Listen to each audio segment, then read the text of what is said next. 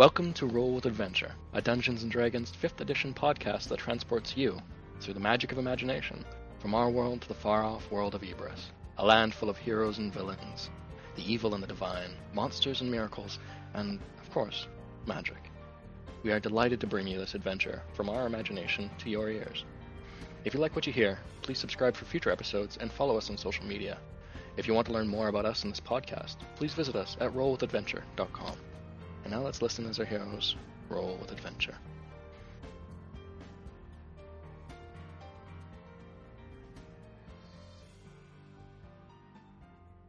Hello and welcome to Episode 3 of Roll with Adventure's flagship campaign of Shadows and Bliss.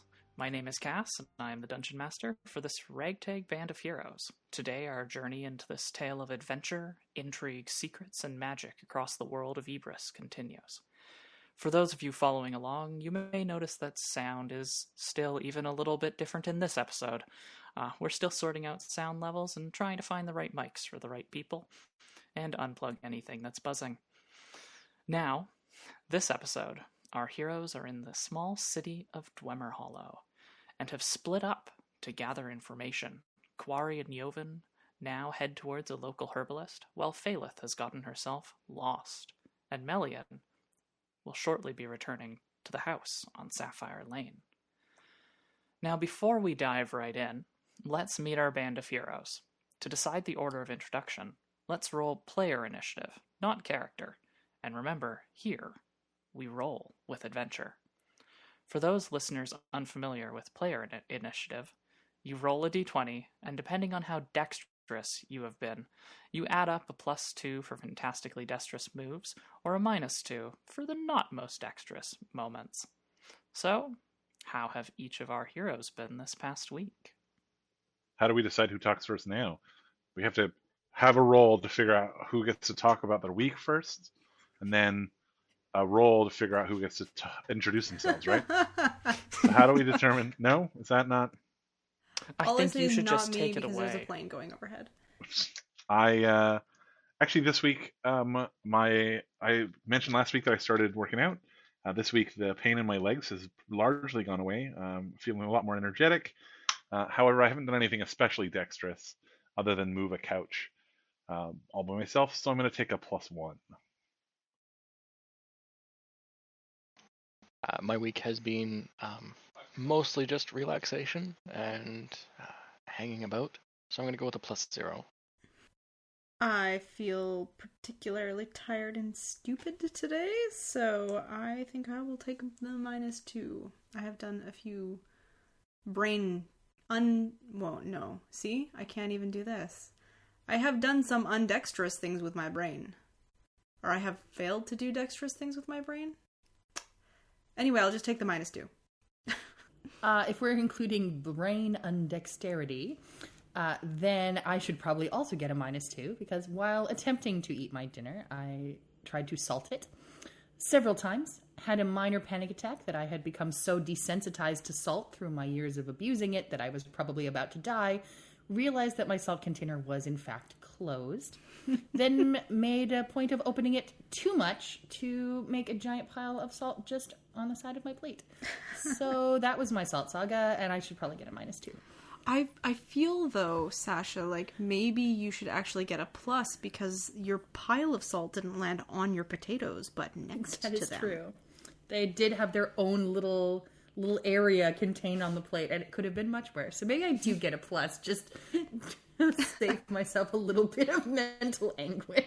How about let's go with a +1? Hooray for me and being good at salt. That's a thing I'm capable of as an adult. Now let's see what you roll. That's a 6. 19, baby. Whoa. I rolled a 16, which with a +1 is 17. Looking at a comfortable 11, personally. Okay, so will our salt fiasco go first in introducing themselves and their character? Oh yeah. I am Sasha, and I play Phaleth, the half-elven bard who was raised by and speaks to the dead. And Phaleth's favorite food is mud pies. not the like chocolate, coffee, crispy kind of mud pie, but the like actual mud with some worms in. Worms are very good protein. Ooh. Did I mention she was raised by ghosts? Yeah. I'm Brian. I'm at MindOverBrian on Twitter. I play Melian, the barbarian who currently looks like a carbon copy of Phaleth. So a tiny little urchin child who's actually very clean at the moment, but dusky, sort of darkish purple, or not purpley skin, and big wide eyes. Looks about 8. Is actually functionally about 15. I am David, and I am the voice of Joven, the resident scholar and person who knows things. He is currently encountering more questions in the past few days than he's had in the past few months, and is thriving. My name's Allie. I'm playing Quarry Anakalathi Bostukbase, a Goliath Paladin of Soul. And Quarry once tried to kill a lich, but instead almost got killed by their undead servants. Allie, I would like to mention that I'm very proud of you for how fluently you said that name. Oh, thank you. I've been practicing under my breath while all of you did your intros. It Excellent. shows, and I'm proud of you. Thank you. Well, now that everyone has introduced themselves, let's get this adventure rolling. And remember, here, we roll with adventure.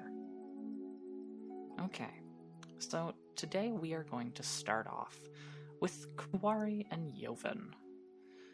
Where last we met, you had spoken with a reclusive or sort of hidden blacksmith by the name of Alan in the depths of the district of Frost's Folly in the southeastern corner of Dwemer Hollow. And there you'd gathered some information, found out about a recent contract that had been procured to replace all of the weaponry and equipment for the town. And, well there, Alan, who specializes in magical equipment, gave you a list of items that if you were out and about, or rather than items, I should say materials, that he would be quite happy to get his hands on. And that would, if you were to obtain them, that he might be able to work out some kind of deal for creating items for you. Amongst the items listed was one Scola flower, the skull from it, to be precise. And thinking about it, you wondered if that, combined with the other items, might actually be used for necromancy. And as such, you both searched and scratched your minds, but couldn't find anything. So, you are heading towards a local herbalist. Joven, you are currently leading Quarry towards a place called Roots, Leaves, and Seeds, a herb emporium that is down a back alleyway. Is there anything that you two are talking about on the way there? There's definitely something that Quarry wants to bring up. Let's go with that first. Okay.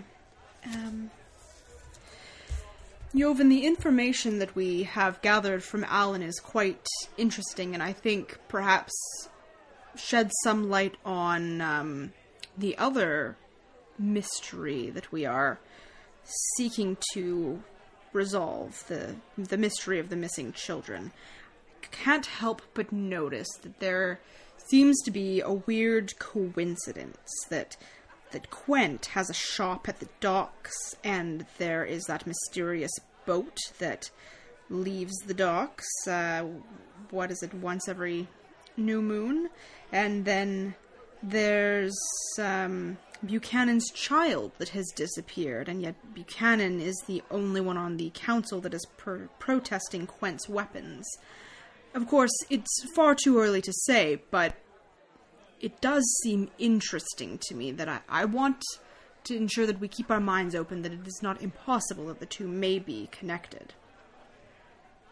I'll admit, I had brushed it aside as a useless bit of local gossip when I first heard it, but having the pieces all put together like that, there very well might be something there. Of course, not enough to act on, but as we continue to gather our information, certainly something to keep in mind. And speaking of gathering information, I've been thinking that as the most recent disappearance of a child was only last night, perhaps we can visit the scene of the disappearance and see if there is anything noteworthy there. I don't know where it is the child disappeared from. I believe Phaleth said that the last one was somewhere in Old Town, but perhaps we can find out where and maybe question the people involved while the incident is still fresh in their minds. I agree. We don't have very many answers right now, but perhaps we can get some more intelligent questions. What concerns me is if Brennigan is really tied into the missing children, then that would naturally mean that the customers might have some connection as well, which would indict the council, the guard, much of the core of the city.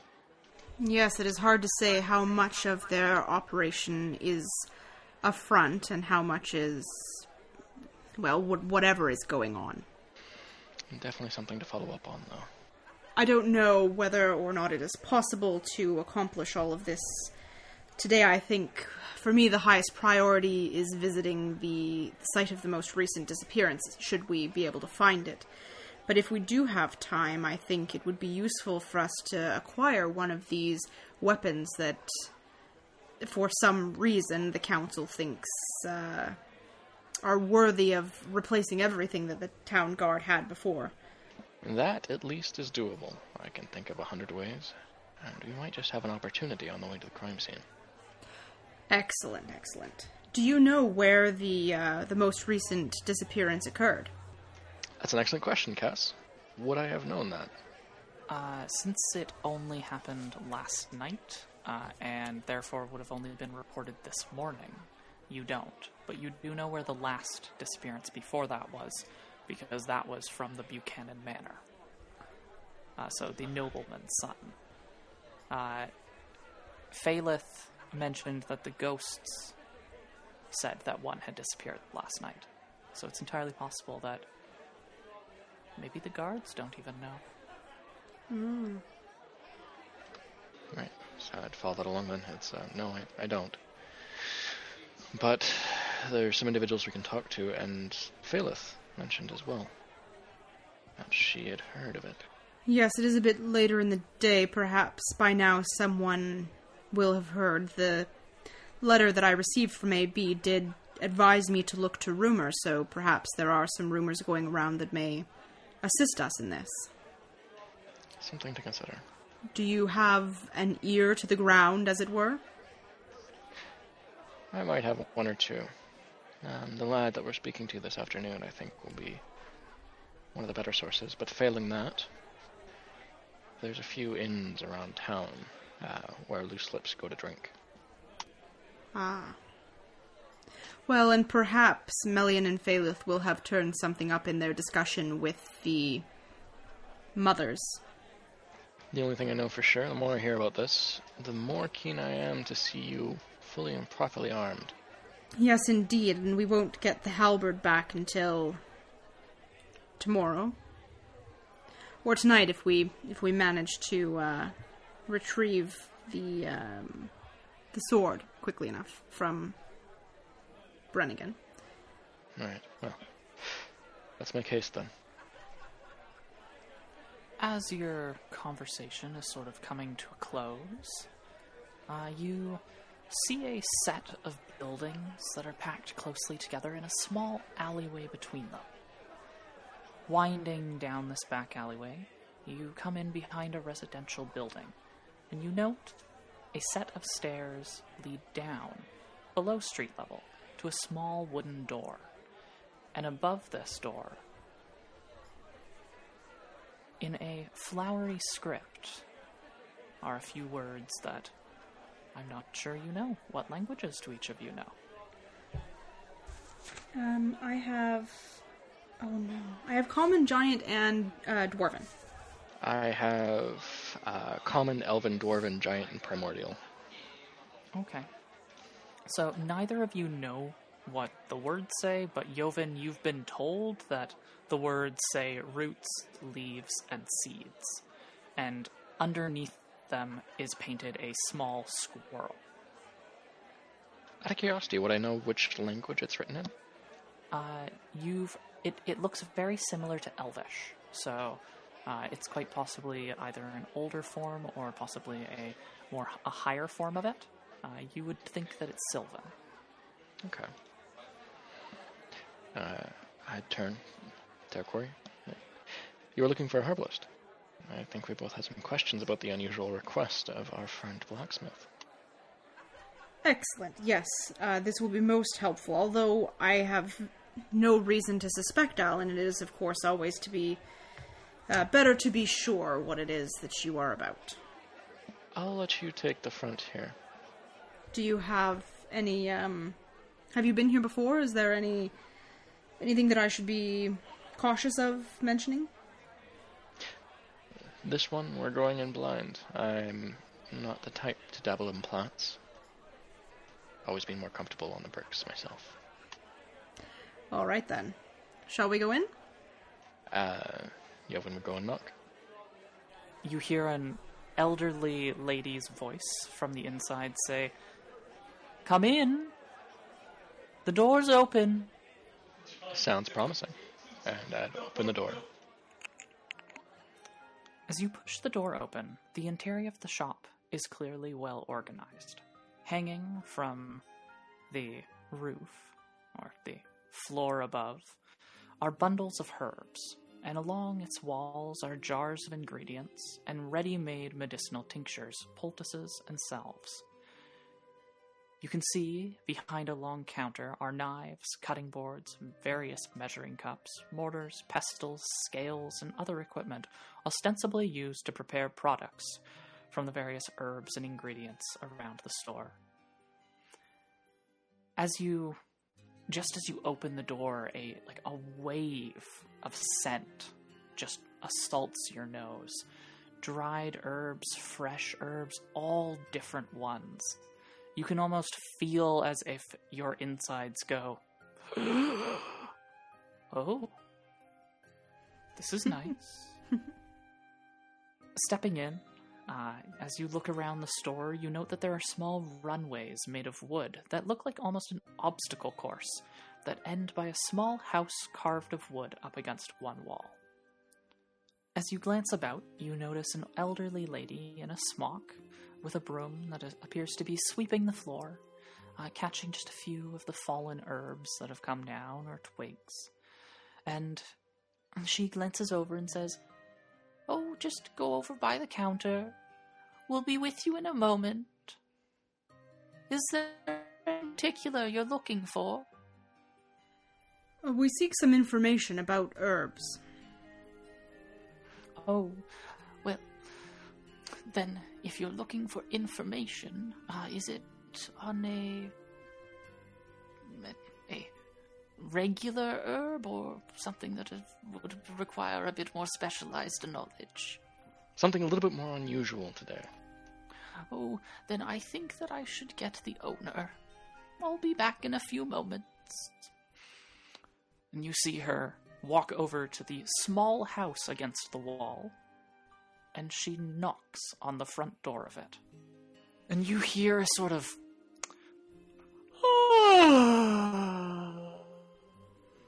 "Darling, darling, oh, Jeannie, do you need me?" And the door opens to a squirrel. A small squirrel, walking on hind legs, holding their tail up and around their neck, almost as if it's a scarf or a feather boa, steps out. You see the elderly lady sort of put out one of her hands, and the squirrel steps onto it.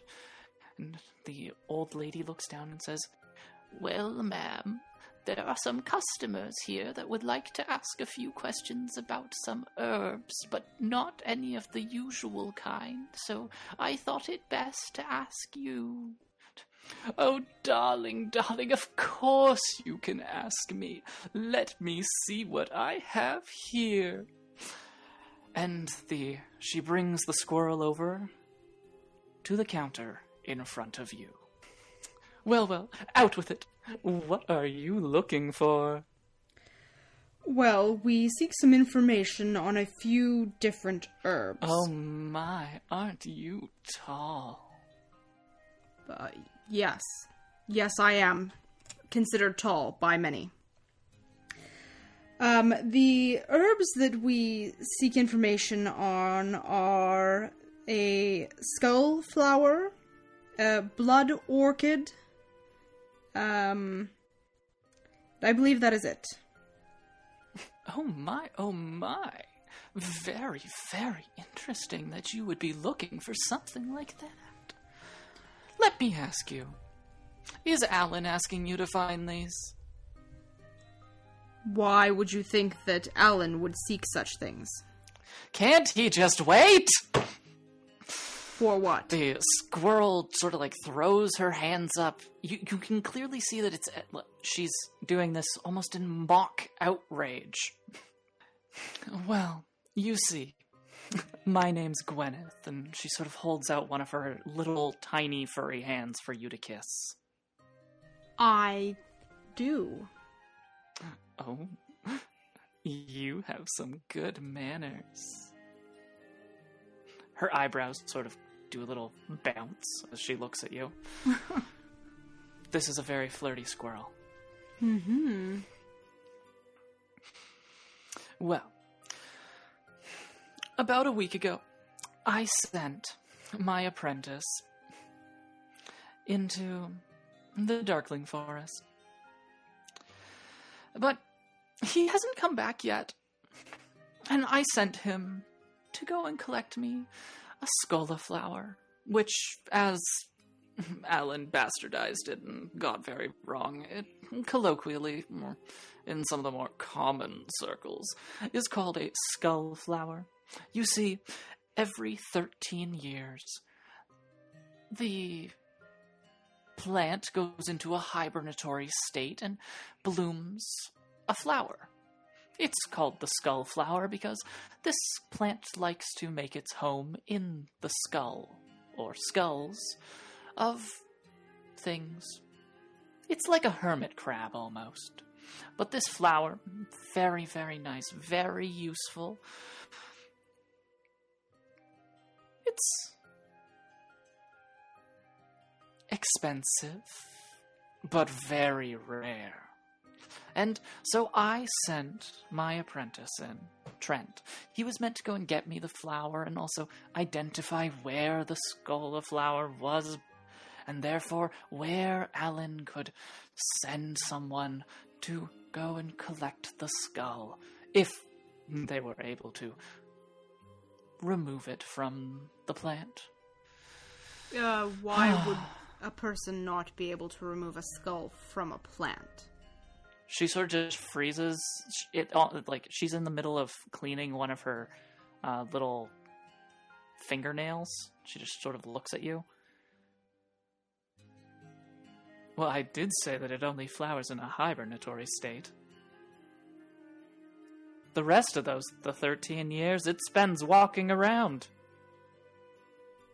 I see. Ah. Yes. Well, so what exactly are you looking for in determining what the plant is, or information about it? We wanted to know what one would do with such a plant, particularly if combined with the blood orchid. Well, what I can tell you is that a Scoliflower is particularly utilized in rituals that help to expand the mind, even in divination. And there are quite a few different cultures in the past that have utilized it in their rituals and in communing with their ancestors or their spirits. Some say that it's just a psychedelic or a psychotropic, but everything has magic if you can apply the right pressures to it. So, well, the flower would be used like that. The skull itself protects the plant, and the plant, as it feeds and goes through its life, some of that protection and vitality of the plant sort of bleeds into the skull, so I could see it being quite useful for various protective types of magic, or for perhaps forged into a shield or a skull, or a skull cap, if you'll pardon my pun. I see. And the blood orchid. Oh, the blood orchid. Quite a tenacious plant. Very quick. Very dangerous. What do you mean, quick? Oh, well, let's just say that it has a tenacity to quickly close distances, and can be quite deadly to those caught unaware. It, like the Scola flower, is ambulatory? Oh yes. You can most likely assume that almost anything Alan's sending you out to find likely can bite back. Unless it's a rock. I see. This is very helpful. Where else do you think his magic gets the power to create things? I don't suppose you have any advice on how one might approach such plants without being fertilizer. Well, I do have some information that I could give you like that, but I did send the field guide that I would give you with my apprentice, who is currently missing. If you perhaps could find him for me, then, and perhaps help him bring back the flower. The field Maybe guide even at is that time. also missing. Well, I gave it to him. I see. Sorry, I weirdly thought it was a person and not a, guide. I thought it was a guide, not a guide. What I can tell you is that this Scola flower is quite an old one, and it is quite large. So either it will be quite a fight, or perhaps if a skull that's bigger than the one it currently has could be found, it could be coaxed out of the previous skull. An interesting proposition. It will be quite ready, I'm sure, to obtain a new home. You don't seem particularly concerned about your apprentice, Trent. Is there not much else dangerous in the woods that might have found him? Well, if there was, I'm sure he would have contacted us by now, but I'm also sure that he would be fine in the woods. But I also am slightly concerned. She seems evasive about answering that question. You have not sent anyone to look for them. She sort of just leans back against a bottle, almost knocks it over, and then steadies it and leans back against it again. I'm a talking squirrel. Do you think anyone actually listens to me? The only reason I'm able to have this place is because I usually get someone that's bigger than me to actually do most of the talking, most of the bartering. I'm just the one that mixes everything here and has all the knowledge. And I'm a squirrel. She rolls her eyes. If you're short an ear, I happen to have two. Is there often work like this that you find you struggle to find people to fill? Oh, most assuredly, but mostly the work that I'm most hard-pressed by is finding people that are able to go out and identify and bring back samples or appropriate herbs for me that I can't just buy or send an apprentice out to get. I was even sending Trent out for this is a bit of a stretch. I would have liked to have been able to send someone else a bit more knowledgeable, but my other 3 apprentices haven't even come back. You have now lost a total of 4 apprentices. Oh, no, they're not lost. Well, one of them's down in the Republic at the moment. The other is, what city? They're in the forest near, what's it called? Oh, I don't remember. One of them's down in the Alliance, up on the northwestern side of it. Up near one of the city-states. There's a large forest that stretches beyond it. The city's between 2 lakes. I think it starts with an A. And then my 3rd apprentice, he's actually at the university in Lorweir. I wish he'd come back. He's been teaching there for 4 years now. I see.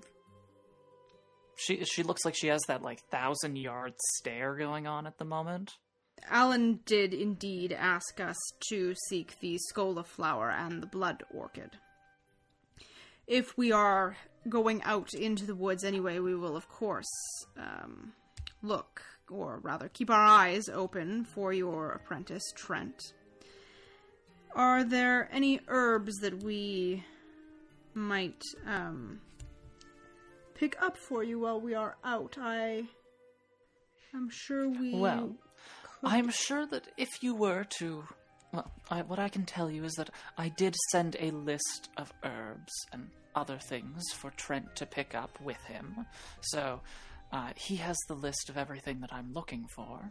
And you seem quite helpful and quite nice. So, if you do bring my apprentice home, I'm sure that we can look at if there are any elixirs, potions, or... She raises one eyebrow.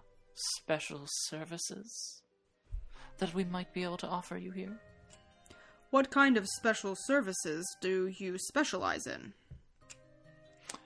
And then suddenly, like a doctor, she starts speaking really fast. Treatment for common disease, curing for ordinary wounds, purifying of contaminating wounds, curing paralysis and poisoning, curing supernatural wounds, removing curses, minor cosmetic changes, fixing a supernatural disease, fixing physical defects, restoring a petrified character to normal form, major cosmetic changes, reattaching or cutting off limbs, regrowing lost organs. That sounds most useful. That's a fairly impressive list of services. There are others, but let's say that just finding my apprentice won't be enough to get access to those ones. And then she sort of just saunters and sachets a bit off as she walks back and forth and then looks back at you and goes, "Oh, at the moment, are you looking for anything? Any, perhaps, say, potions of healing? A healer's kit? A herbalist's kit? Many antitoxins or animist elixirs?" I had not considered that when we came, but now that I learned that these plants bite back, as you say, I wonder, is there anything you would recommend that we bring with us? Oh, off the top of my head, let me think. She sort of tuts her tongue against her, tuts her tongue and taps one of her small little furry fingers against the bottom of her chin. Well, if you were going to go after a blood orchid, I would suggest perhaps something that would protect you from poison and something that would help you staunch bleeding. Let's just say that its wounds, quite similar to the way that some blades are made to entice the wound not to close, a blood orchid is also quite interested in exsanguination. I see. What would you recommend for these things? A typical healer's kit will help you at least stabilize and help bandage wounds up, so long as you have the time. But a healing potion would close those wounds quite quickly. And if you were to be poisoned, perhaps an antitoxin? How expensive are such things? Well, for my regular customers, a potion of healing is usually about 50 gold, and an antitoxin would also usually be about 50 gold, but you seem like you are a good bunch, and you are going to go out and find one of my lost apprentices. So I could cut you a deal, and how about, say, 25 gold each? I must say that seems more than fair, and yet it is outside of my meager savings. So I suppose I shall have to pass on your very generous offer. Well, my offer does stand, so if you do come into some more coin, you know where to find me. And I would just love to see a big lug like you come back in here. Well, thank you very much for your kindness and for the information that you have provided. Should we find ourselves in need of your products or services, you shall certainly see us again if we have the money. And, well, one way or the other, if we do find your apprentice Trent, I'm sure that you'll hear of us. And she sort of looks over at you, Joven, and says, anything for you? Oh, not today. Though I will keep your little shop in mind for future endeavors. I'm sure you will. Come back soon. Joven keeps a carefully straight face. And the two of you leave the shop. It looked like she is quite enamored by you. Didn't tell me you had a way with the squirrels. Well, I can't say that I knew that I had one myself. Discover talents every day. Right. Indeed. Something a little more unusual to add to the shopping list, a jumbo-sized skull to go along with our... I wonder how big is a dire stag bear? I reckon a fair size. If we were to kill that first, we could offer its skull. We only need the rack. Seems reasonable. This little jaunt to the woods is sounding a little more dangerous every day. Indeed. Every passing minute. But what's life with a little adventure? I'm sure that Melian will be absolutely giddy with the news. He was looking for something to hit. Speaking of which, I imagine that the two of them are likely on their way home. Perhaps we should meet them. Indeed, and if on the way we happen to overhear any rumors, we'll certainly keep our ears open. And with that, the two of you set out to head back towards the house on Sapphire Lane. Well, Phaleth. Yes. The busy streets of Waldengate are, at this time of day, quite busy. There's traffic coming into the city from the southern gate. And along the main thoroughfare, you see a door. A large, red door. The door appears to be carved into the shape of the mouth of a terrifying monster. And above it is a sign that reads, Hungry Door Tavern. Oh, this looks like the perfect place to find out where the crap I am. I'm going to go in. So as you step in, you find that it is a quite small but cozy common room. It's filled with the scent of pleasant food, and a soft melody plays in the background. Perhaps a three-piece band of some kind. It appears that the Hungry Door Tavern is a smaller establishment, and a quick cursory look, you deduce that probably 30 patrons could sit here. Phaleth is instantly disappointed that there aren't more monster things in here. It is far too ordinary for a door that cool. You see that there is one bartender and a server. And then there's a smattering of people scattered across the room. It's around lunchtime, so it looks like it's getting a bit of a lunch rush, but it's not full yet. Okay. She is going to go to the person closest to the door, or whoever that is. So you see a dwarf that's sitting by the door, has a cap. His cap is off his head, and it's sort of down next to him on the table. And his head is bald, and his skin is brown and old and weathered. It looks like he's definitely seen his fair share of work outdoors.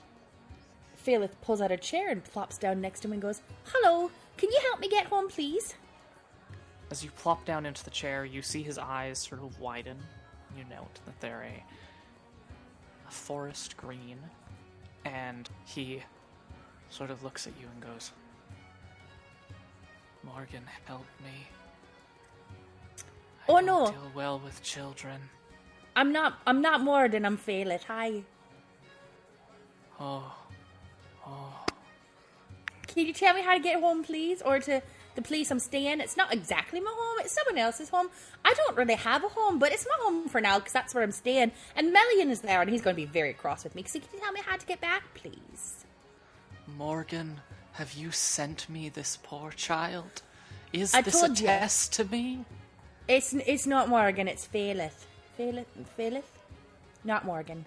Hi. Well, if this truly is a divine message, give me a sign! Phalith casts Minor Illusion. And the words "a sign" appear on the table.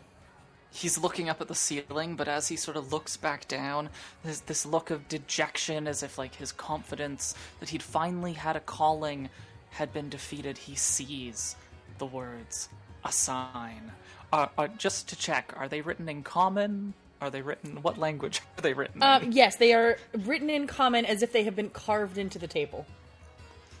He sort of looks down, and his eyes widen, and he looks at you and says,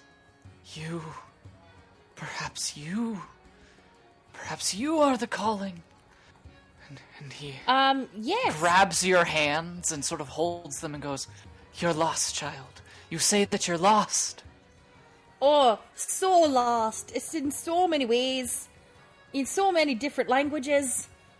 Can you help me? Well, can you describe where your home is? Yes.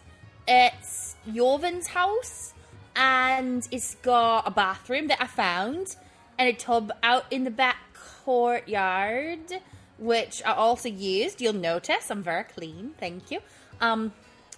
And it has 2 dogs, and they're very sweet, and it's on a street, and there's other houses near it.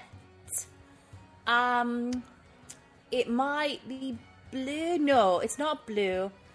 It might be brown. A brown house, maybe? Or wait. Possibly red. I didn't remember the color exactly. Maybe there's some trim. I do know it's got a door. We went through the door for sure. There's an upstairs and a not upstairs and maybe a basement, but I didn't check that part out. Is that helpful? Do you know where I live now? As you're describing it, he starts to look more and more dejected. I was confident that Morgan had sent me a sign. She did! Look, it's right there, see? But I don't know if I can do this. I've never been one to step out of my routine. Are there any spirits around him, or can I roll to see if... You can do this. And he sort of like claps on his cheeks and sort of pulls a bit on his beard. I can do this. I can do this. You can do this! Yes! Yes, Okay. you can! Now the first thing we're going to do is get a drink. Okay! Drink! Yes! Stony, can you send a girl over?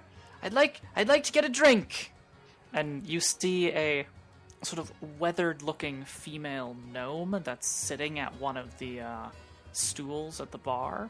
Sort of spins around really quickly, looks, goes, puts a thumb up in the air really energetically, like you don't know where this energy is coming from. She seems just to be radiating energy, like she's vibrating, and then she just spins back, and starts saying something really quickly in Gnomish to the bartender and the serving girl that is just that was picking up some drinks next to the bartender.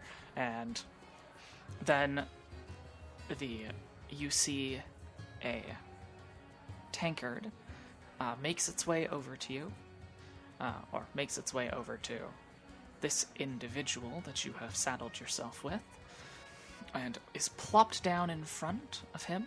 And the serving girl sort of looks at you and goes, "And what will the little lady be having?" I'll take whatever he's having. It's a sign from Morgan. She sort of looks at it and goes, "What were you getting again?" He looks down at it and says, "The bony pilsner." "You know what? I think I'll get you a spider fruit ale." Does that have bones in it too? I love bones.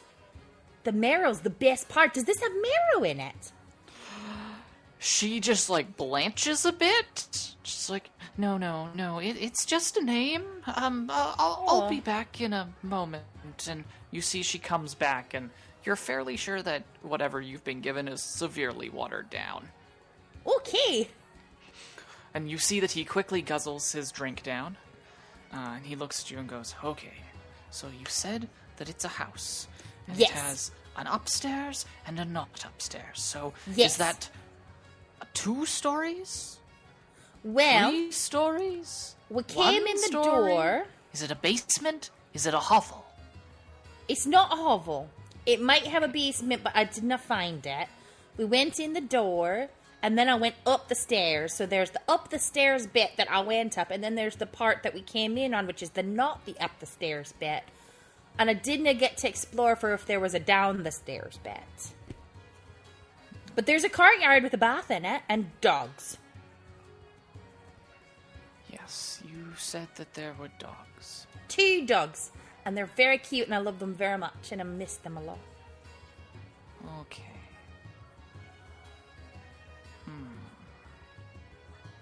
Well, do you know what district it's in? No. Another round! Oh, I do know some districts. I know there's the Noble District and the Edge of Woodengate and Old Town and Walden Gate and Westgate and Scargate, but I didn't know which one of those we were in. Okay. What direction did you come from? Another tankard arrives. I came from the little spirit's house. Okay, so it's near another tavern of some kind. No, Perhaps a not that kind of. distillery. No. Not the drinking spirits, like the guardian spirits, like the household guardian spirits houses, with the place with all the elves and all the guardian spirits. Oh, you're from the neighborhoods where all the elves are living. No, I just walked through that. And that was after we were at the fountain and it got chased away by the lady who thought it was a witch. He sort of is just staring at you. Okay.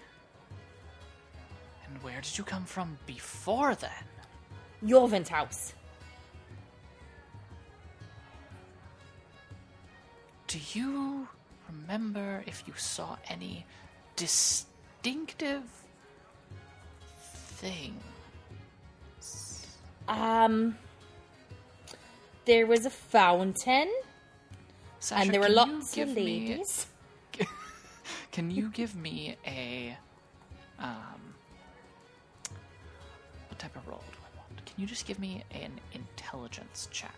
Why, So sure. D20 plus your intelligence. Oh, let's see. Intelligence. Oh, yeah, I'm middling at that. Let's see. Oh, hey! 19. Okay. So now, while you think back to it, you don't remember anything that really stands out to you until you remember one time that you were looking up, sort of just looking as you were walking towards the house. You remember looking up, and it's strange, you don't remember that you remembered this before. But it was almost as if you thought that there was a tower. Not where the house was, but somewhere nearby in the district. A tower that almost looked like it was half there. Oh, Half wasn't. I remember now. There's the tower that's only sort of there. His eyes sort of go wide. He goes, "Are you talking about you can see the tower? Are you talking about the fractal tower?" I didn't know about no fractures, but I did see a tower that was only kind of there, but also kind of not there, if that makes sense. Well, I've lived here for most of my life, but I, like many others, have only seen the tower a few times. Do you remember where it was? Was it to the east of you? Were you walking to? Were you walking towards the east when you saw it, or were you walking towards the south when you saw it? I was walking towards the fountain. Huh. I don't know what east and south is unless I have a map and it's got one of those things on it and I can point to the things. Okay. Well, the fractal towers in Frost's Folly. So, That's a thing I've heard of. or at least that's where people think it is. Is that It's where an I interesting live? sign that you've seen it. How come?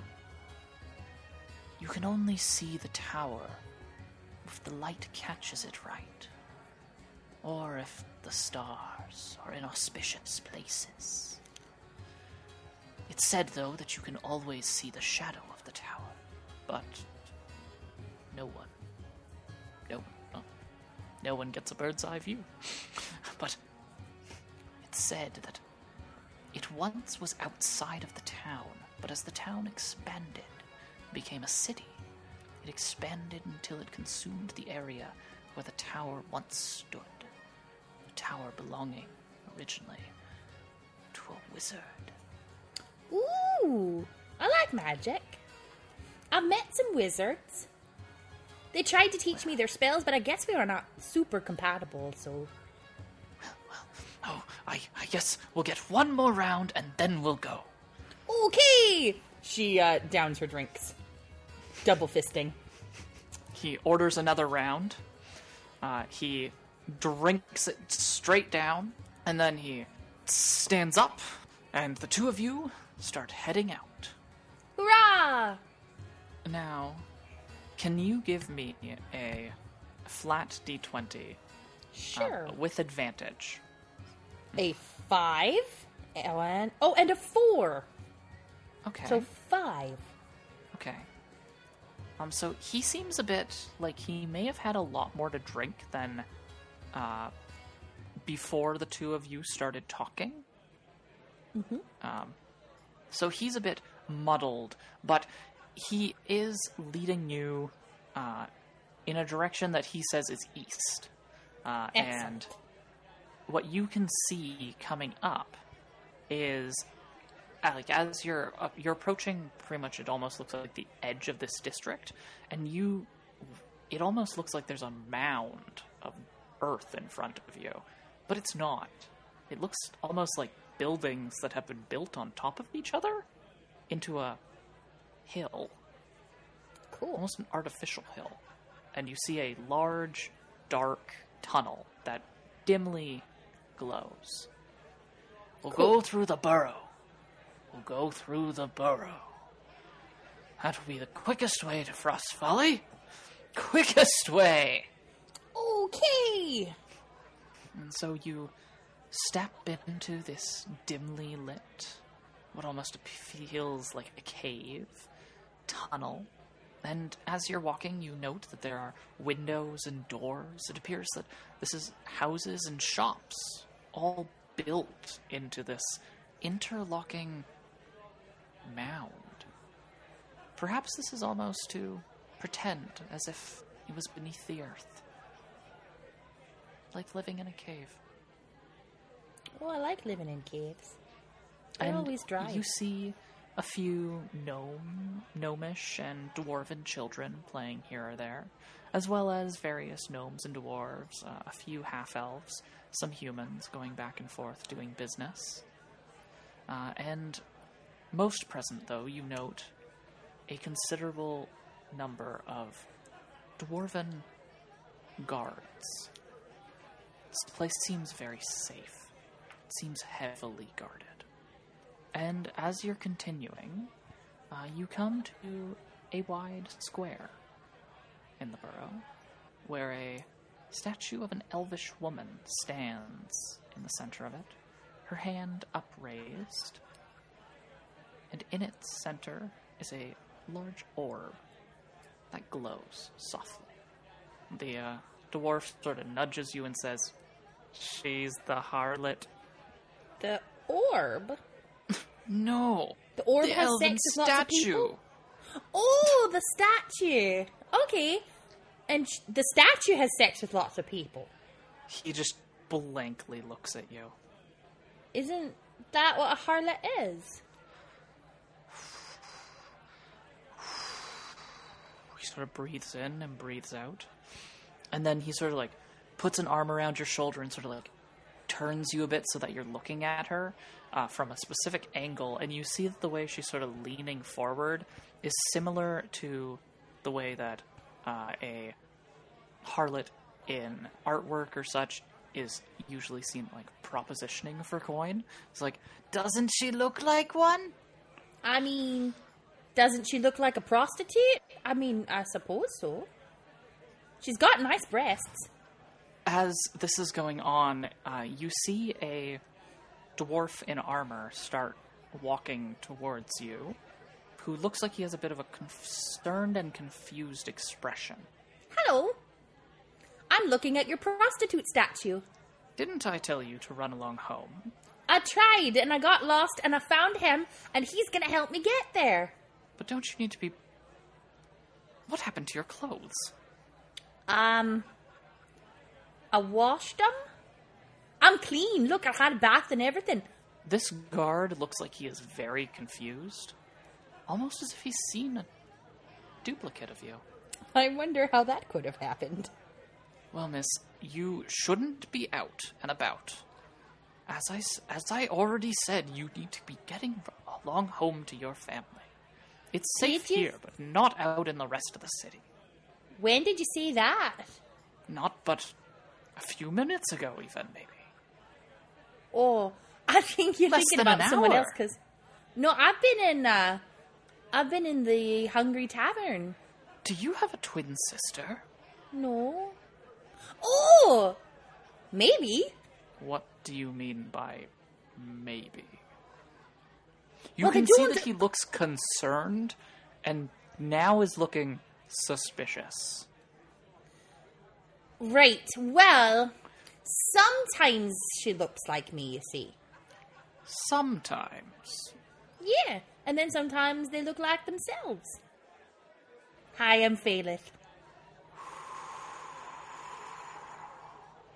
He lets out a very big breath. Are you all right? This is very concerning. Oh, it shouldn't be. So you're saying there's someone that disguises themselves as a little girl that looks like you? Oh, not very often though. I think that I should take you in for questioning. But why? I didn't do anything. Because I just this got lost. is Oh, is this about that lady that thought I was a witch because I made the bush? Because all I was doing was to hide because she was trying to touch me, and I really didn't like it when people touch me. He looks even more concerned. Miss, where are your parents? I look around. Is my mother here? Yes, she is. She's sort of floating a bit off to the side. Her head is in her hand. Like, she has, you know, that look, like, when three of your fingers are on your temple and your, thumb is, like, just between your jaw, like the lower jaw and your skull, and it's just kneading into your temple. Oh, yeah. Well, my father... I actually didn't know who my father is. But my mother's over there. And I point to the nothing. Can you give me a D20 to see if there is someone standing further away in that direction? Who that isn't a dwarf? Isn't a dwarf. Or a gnome? Yeah. Oh, it's a nat 1! So you are pointing at a rather rotund gnomish man? Like, you are pointing directly at this individual. Because of course I am. Young miss, Yes? that is Ditlev Price. He is most certainly not your mother. I wasn't talking about him. How silly do you think I am? I'm talking about me mom. You probably can't see her, though, because she's a ghost. Miss, I think for your safety, I should take you into custody. And... Oh, no, I don't think so. This man is got a sign from Morgan, and he's taking me home. To the disappearing tower. what is she talking about? And You he know, sort the of one- looks at the dwarf, the other dwarf, and the other dwarf is like, well, you see,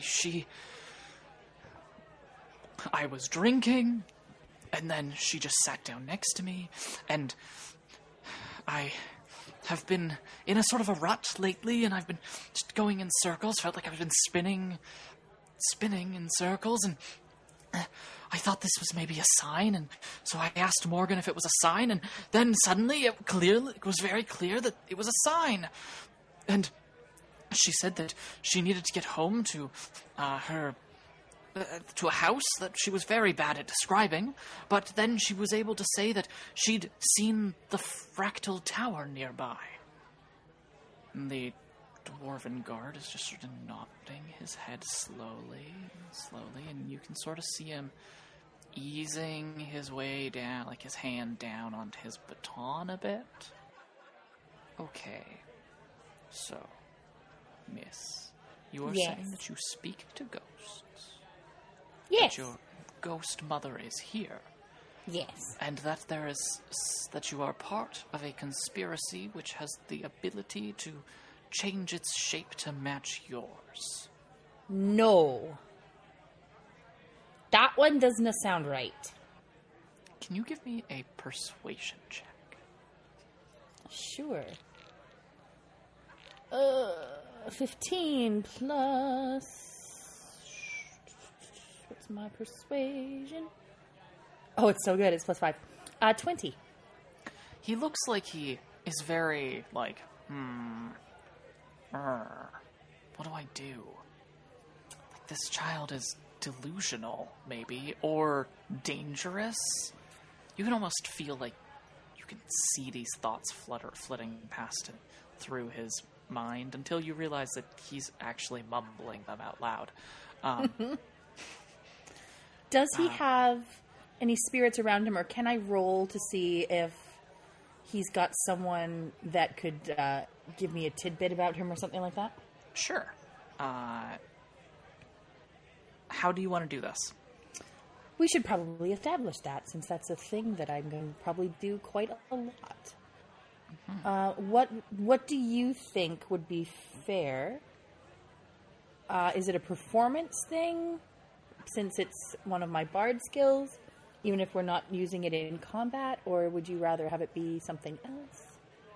I can see it being performance, because it's almost like you're doing a performance to pull the spirit in to and get that knowledge. Yeah. Let's see. 13 plus 7. Another 20. While he's sort of mumbling, you start slowly easing your sense out. And you can see your mother sort of just like, she stops, and she starts looking like she's about to get territorial. And a few spirits that seem to be hanging around this guy that were really faint before sort of come into a bit of a clearer focus. And you see the spirit of a younger dwarven male. It looks like another guard that is sort of just is hanging there. I say, if you didn't believe me, I can show you. And I turn my eyes to the guard and says, hello, what's your name? Oh, you can see me? Of course I can. My name is Thumble. I turn back to the alive guard. I say, is Thumble someone important to you? He sort of looks taken aback, like he hasn't heard that name in quite a while. I did know a Thumble. Is there anything you'd like me to tell him, or something you'd like me to ask him, or a question that only he would know the answer to? He sort of is like, looks like he's torn with indecision. He doesn't know if he should believe you or not about what's going on. I look back at and then, Thumble. Thumble looks at you and goes, he's always blamed himself. He's always blamed himself for why I died. I was just a dumb kid. He shouldn't blame himself. Thumble says he did the right thing. That you did the right thing? That you shouldn't have blamed yourself? He was just a dumb kid, and it's not your fault he died. Tell him if he hadn't saved those children, it would have been for nothing. He says, if you hadn't have saved those children, it would have all been for nothing.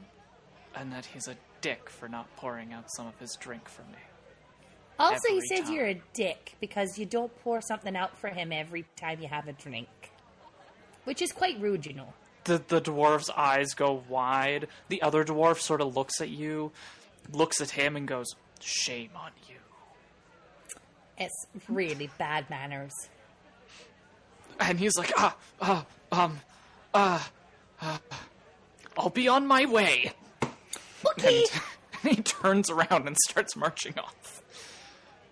And Thumble, sort of as the other dwarf walks away, starts to get shimmer a bit and get weaker and weaker. And you see him mouth the words to you. Thank you. You're welcome. I hope that helps you find peace. And he sort of fades away. Right. The dwarf from the Hungry Door Tavern looks at you. You really have been sent by Morgan. Yes, you have. Now, let's go off Maybe. and let's find your home. Yay! This way. Okay. And the two of you begin to head off, and you start to head into the winding streets of Frost's Folly. And can I now have a D20 roll from Melian, Joven, and Kuwari? 14. Also a 14. Just flat? Yeah. 8. Okay. We will switch over to Melian. Melian, you arrive just outside the house and you wait there for a few minutes before you see Kuwari and Joven coming down the street. Phalith has not arrived yet. Melian will sort of duck behind the laundry basket and resume his usual form of a red-headed half-elven man. And then, in an attempt to sort of calm himself, but he's doing the fast paces back and forth, like, okay, like, let's go, while they arrive. Kuwari and Joven, as you approach, you see Melian with a a laundry basket sort of pacing back and forth outside the front of the house. But you don't see Phaleth. Is something amiss? We had a bit of a run-in with a woman at the fountain, and though I gathered some information, Phaleth was forced to make a quick exit. I told her to meet me here. Was I she don't see her. in danger? Pursued? No, not pursued. But she is likely in the city alone. It did not occur to me that Phaleth is not one for paying attention to where she is going. How long ago was this? Less than an hour ago? Oh, well, then she's definitely still in the city. Okay. Like, I would say mean- it's probably within the last hour and a half, maybe. She would know not to leave the city. Unless there is a gate that does not look like a gate, in which case... Not to alarm you, but she may not have had a say in the matter. If you think Phaleth will have let someone touch her without her permission, without raising some sort of ruckus, you have another think coming, sir. Well, that's reassuring in a way. In which direction did you see her head from the fountain? Away. I see. I had some delicate finagling to do myself before I was able to exit. I understand. And you haven't either of you seen her? I'm afraid not. No, I haven't passed by her. She has a way for spirits. She's distracted by them, enamored by them, yes. Indeed. Bit of a shot, but there is a place in the city that is famously staffed by them. Oh, It's likely a place to start as any. indeed. But if she finds her way back here, we need to find some way to know. I could remain. Alright. The place that we're going to here. What's the Ghosty Tavern again, Cass? Help me out here. I have it. It's in The MacGale Spirit Bar? the MacGill Spirit Bar. Right. I will give Corey brief directions to the Mac Bay Spirit Bar. Just a general indication of which route we'll be taking and how long we expect to be. And then I will nod off to Melian. Is there anywhere else that you would have think should have gone? Perhaps to the tavern where I first met you. Unfortunately, the child does not have a way with directions, nor do I think she is one to remember where she has been. She spent too much time in the wild. This is my fault. You both have my apologies. I had one job, and I have already failed it. Not failed yet. We're halfway through it. Do not be overly hard on yourself. You did what you could. In the moment. So as Melian starts to descend a bit into despair, Phaleth, you and your companion are on a very familiar street, and you can see your three companions up the street from you. Oh, look! It's Melian! And Quarry and, the one with the Y. Melian! Hi, I'm back! Look, I found it! I found a friend and he helped me find it! Melian will do that dog thing where when their owner arrives, he'll like dash part of the way and then stop and then like do those are strangers, and then his hands will like drift down to where his weapons are, and then he'll just sort of like narrow his eyes and then cross his arms and just look very stern. I rush over to Melian and give him a hug, and then look back at my dwarf friend and like kind of try to convince him to come over here. I didn't ask your name. That's so rude of me. What's your name? Thrussons. This is Thrust Hands. And he helped me find it. I'm a gift from Morden. Morgan. Yes. I was a sign. Cass, how much does the dwarf smell like booze? Oh, like he could be a distillery. In which case, Melian will step forward to like offer him a hand to shake because he is genuinely very grateful, and he'll do his very best not to show that his poor nasal passages are being assaulted by this awful, awful alcohol smell. And he's like, "You have my thanks, Thrust Hands." Thrassans. But it was a That's what pleasure you to help. said. It is a pleasure. This poor child has clearly been sent by Morgan. A sign sent to this city. I witnessed her help a guardsman tackle a spirit from his past. Oh, she is truly a sign. And blessed, she has seen the fractal spire.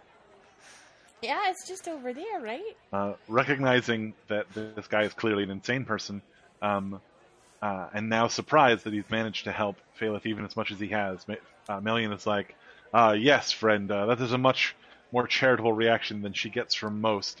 And then he pulls out 10 gold, and he's like, here, take this. Your next several drinks are on me as a blessing from Morrigan. Thank you. I will see you again, young lady. I will see you again. Definitely. I shall tell them of Phaleth, the one sent by Morgan. Okay, And we can have and more he drinks. turns and starts stumbling away. Bye, thrust hands. Melian rounds on Phaleth. Did you say more drinks? Yeah, he gave me a drink, but the bartender wouldn't let me have the one with bones in it. I even told her bones were my favorite. So, while I told you to make your way back to the house, you decided it would be a good idea to stop at a tavern? No. So, I left, and then I was lost, and I could not remember where we live. So, I went, and I looked around, and I found some spirits, and I talked to one.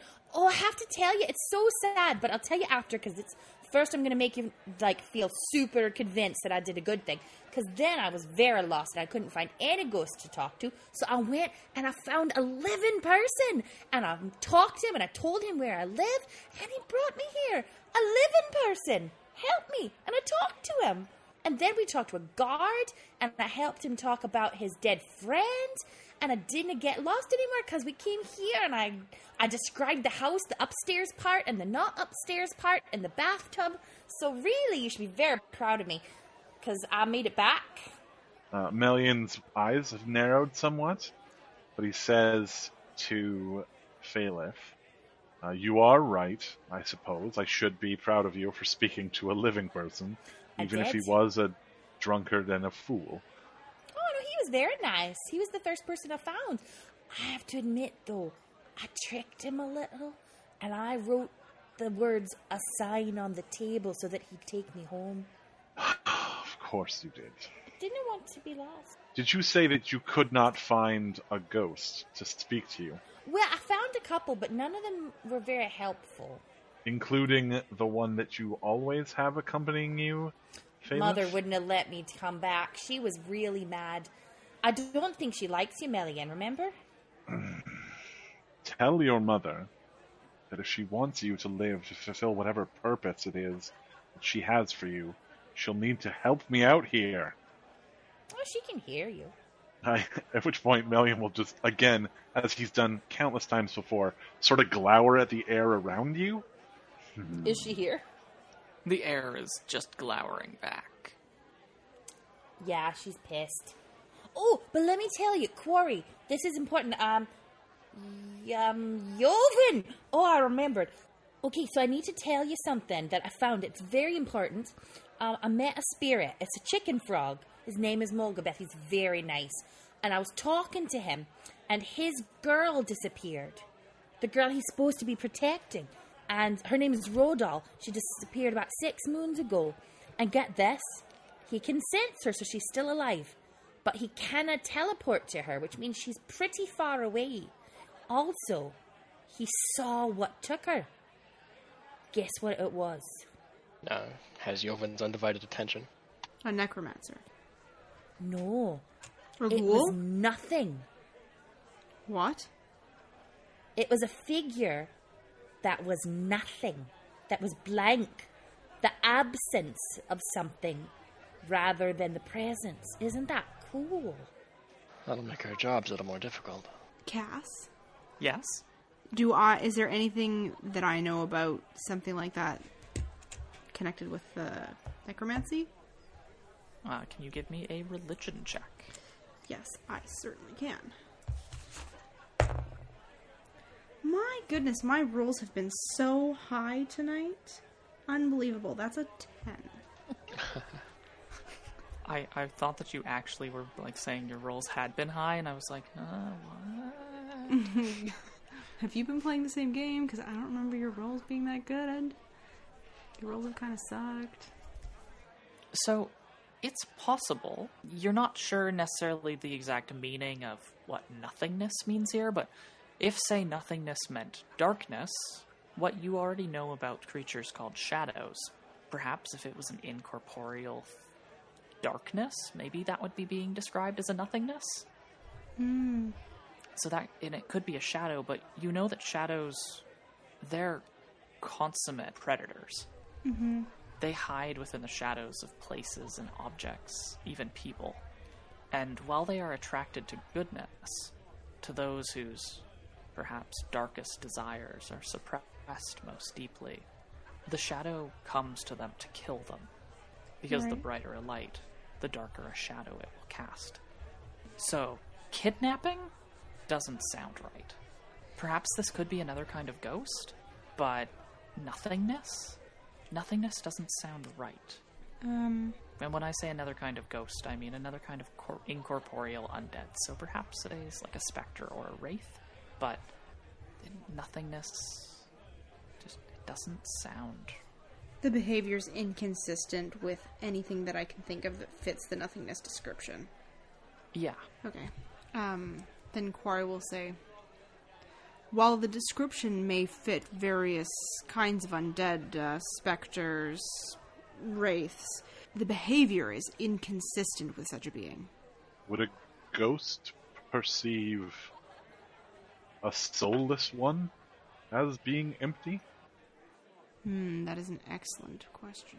But it's not really a ghost. It's a guardian spirit. It's different. It's not... It was never a person. It was never alive. They're connected to the family or to the house or to some sort of object that's like an heirloom or something, and they protect the family. They're the guardians. So they're not the same as a normal ghost. And they can usually sense... Like, they can sense their family, and often, if they have a strong connection, they can get to them. And so Mogadin can sense his girl, but he can't get to her. But if a necromancer had sent some sort of undead, such as a skeleton in cloak, or a zombie, or something else without a soul, would the guardian spirit thing perhaps not have perceived it as an empty vessel? Would I know anything about that? Give me, in this case, rather than a religion check, give me an arcana roll. Okie dokie. Arcana. I'm okay with that. Where's my dice? Melian doesn't know very much about necromancers, except that they make zombies and skeletons. So he's like, it's probably a zombie or skeleton, guys. Seems reasonable. Checks out. So, also another 20. So this is my third 20 in a row. Not rolling a 20, but like it's a dirty 20. I can take screenshots. I trust you. It's a 17 plus 3. Okay. Your understanding of a guardian spirit is that a guardian spirit is, in a way, it's like they've taken the emotional impressions of a place, an entire family, of a whole bunch of people even, and they sort of compress that together and create it into a being with magic. So it is a creature of pure magic. So it should be, while still being made of soul stuff. Hence why you're able to interact with it as you can. Right. So the way that it sort of interacts with the world is it interacts by the spark of magic that's inside everyone. Every living being has some magic that was placed there by the gods. It's the magic that keeps them living, keeps them going, which is very similar to the soul. It's not exactly the soul. And your understanding is that the guardian spirit more interacts with that than the direct soul of an individual. But a skeleton or a zombie, they're being animated by some magic. So, even though they don't have a soul, they should still have trace amounts of magic. Say a skeleton has a whole bunch, has magic coursing throughout it that is very intricate. because it's moving all the little pieces of bones. And a zombie has magic that is woven in a different way so that it can still move while maintaining the muscle structure. Right. So both of them should still have had, say, a form built out of magic, which you think that the guardian spirit would have been able to see. And dependent on how powerful the spirit, it might have even been able to attack or defend against. This, maybe it didn't have any magic at all. So, the thing with Guardian Spirits, the thing with Guardian Spirits, Melian, is that they don't see souls the way that we think of them. They see magic, I suppose, is the easiest way to say it, because all of us have a little spark of magic inside of us. So even like a skeleton or a zombie or something, those are animated by magic, so they'd see those. And they could even maybe attack them if they were able to. So the fact that this spirit couldn't see anything, it probably means whatever it was, it's not just not magic, but it's almost the absence of magic. Well, perhaps, and Joven will look over to Quarry, it's something that has somehow masked its magic, hidden it. Aye, something like that. An interesting idea. Actually, Cass, would I know of any creatures or specific types of enchantments that would hide someone's magic that way?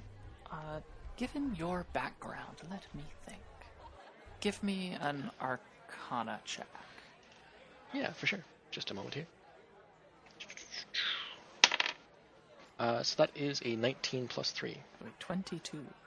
You've definitely heard of that there are probably spells out there that could mask your magic. There are spells at least that can let you make it look like the magic of an object isn't there.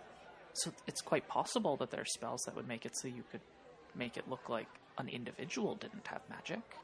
Creature-wise, everything has magic. There is actually a very dangerous phenomenon that sometimes happens in which a region of the world, or localized areas, can, due to, you don't know why really, perhaps the wrath of the gods, begin to lose the magic that's in them, and it is almost as if all life there begins to start to cease. Sentient life quite quickly leaves the region or dies. So if this is something that you don't know of any natural creatures that have no magic at all. I can say with some confidence whatever it was unnatural. Perhaps, if not some form of undead, then a golem that's enchanted, or... A golem would have magic. That's how they move. I can't think of anything that moves without magic of some kind. Nor can I. I hadn't really thought about it before, but now it's really giving me the heebie-jeebies. You said the spirit could sense the child, or at least knew that it was alive. Yeah. Oh, aye, the spirit can sense him.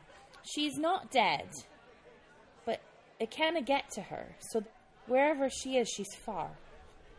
Would that put her outside the city, Phelan? Well, I kind of see for certain, just because I didn't know how powerful the spirit is. Some of them can go a long ways, but the smaller ones cannot go all that far, but it's not an exact number. If whatever it is capable of hiding its magic, I'm sure that it could ward the area it occupied to prevent... Yeah, possibly. Is there any way we could have the creature accompany us? I didn't think it can leave its house, but we could maybe try to find it again. I will warn you, I do not remember where I saw it. But there were lots of elves. Oh. Right. You know that along the edges of Walden Gate, particularly the edge of Walden Gate and Old Town, there are quite a few communities that have elves there. Or neighborhoods, not communities. If I were to get you close, would you be able to recognize it again? Maybe. That's as good as anything else. Solid maybe. Oh, that's more than I was expecting to learn. Cass, Yep. To what extent does non-magical machinery exist in this world? How would I put this?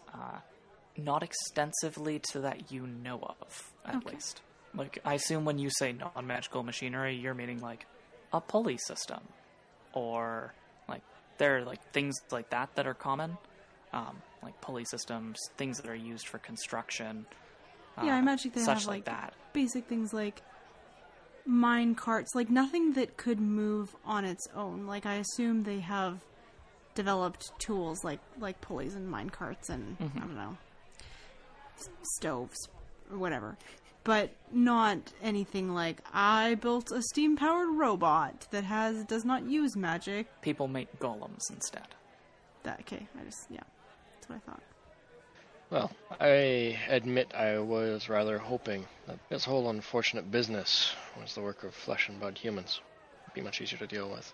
But if dealing with something supernatural or unnatural... It is not to say that there isn't a flesh and blood sentient being behind it. Although it is much less morally ambiguous to put your fist through a zombie's face. Yes. Melian, it's not a zombie. Speaking of things which it is morally acceptable to put your fist through, boy, do Corey and I have some excellent news. Perhaps You we punched could someone. discuss it on the way to... Oh no! I am most remiss. Before we proceed with anything, I must ask, Yovin! You hear a male voice call from a bit down the street. Do you continue talking? Yes, Quarry is quite earnest, so I think that they probably would continue on with what they were saying, because they're addressing it to Melian and Phaleth anyway, so Quarry would continue. Did you learn where the most recent disappearance happened? Yes, I believe so. Was it Alice Deucalion, who disappeared from Northmaker's March, apparently taken straight out of her bed? Because I thought that seeing as the disappearance only happened last night, that we could perhaps proceed to the site of the disappearance to see if there is anything there that we can observe before the traces are removed, worn away, washed away, whatever the case may be, and that perhaps we could question people while the incident is still fresh in their minds. Perhaps, but I again feel it necessary to warn you that in such a state, people tend to react poorly to strangers poking their noses into their business. So be very careful about how you approach this. Melian, as you're saying that, you start to think back, and you realize that you may have gotten the details mixed up. Oh, excellent. You remember that Alice Deucalion, who did disappear from Old Town near Northmaker's March from her bed, disappeared about 9 moons ago. She was the first. She was the first. Or at least Right. the first reported. Mirabelle's the missing one, and her mom, Tatiana. Is that the... I have 2 sets of notes Yes. Yep. here. Okay. Cool, apparently I put first in the wrong place on these notes. So yeah, Melian will finish delivering his warning and then go, wait. No, Alice Deucalion was the first to disappear. The most recent was a little girl named Mirabelle, and her mother, Tatiana, is the one who we heard rumors of. I see. I do understand your concerns, and if you think it would be better that I go alone, I am certainly willing to do that, but I do feel strongly that we must gather the information that we can while it is fresh. Well, if we are all going to go, let me gather my weapons from the house. I feel a bit naked with just these 2 hand axes. Of course. Melian, did you pretend to be me earlier? Perhaps? I ran into the guard that you talked to. He was very confused. Yes, I suppose he would be. But it's okay, because I helped him talk to his dead friend. Quarry's looking a little disbelievingly at Melian, thinking, wow, how could you, even with disguise, look like Phaleth? But doesn't say anything. And Melian will quite decidedly ignore any puzzled glances he gets. Man, I've been expecting you all day. You took your time. Expecting me all day? You only sent your message a few hours ago.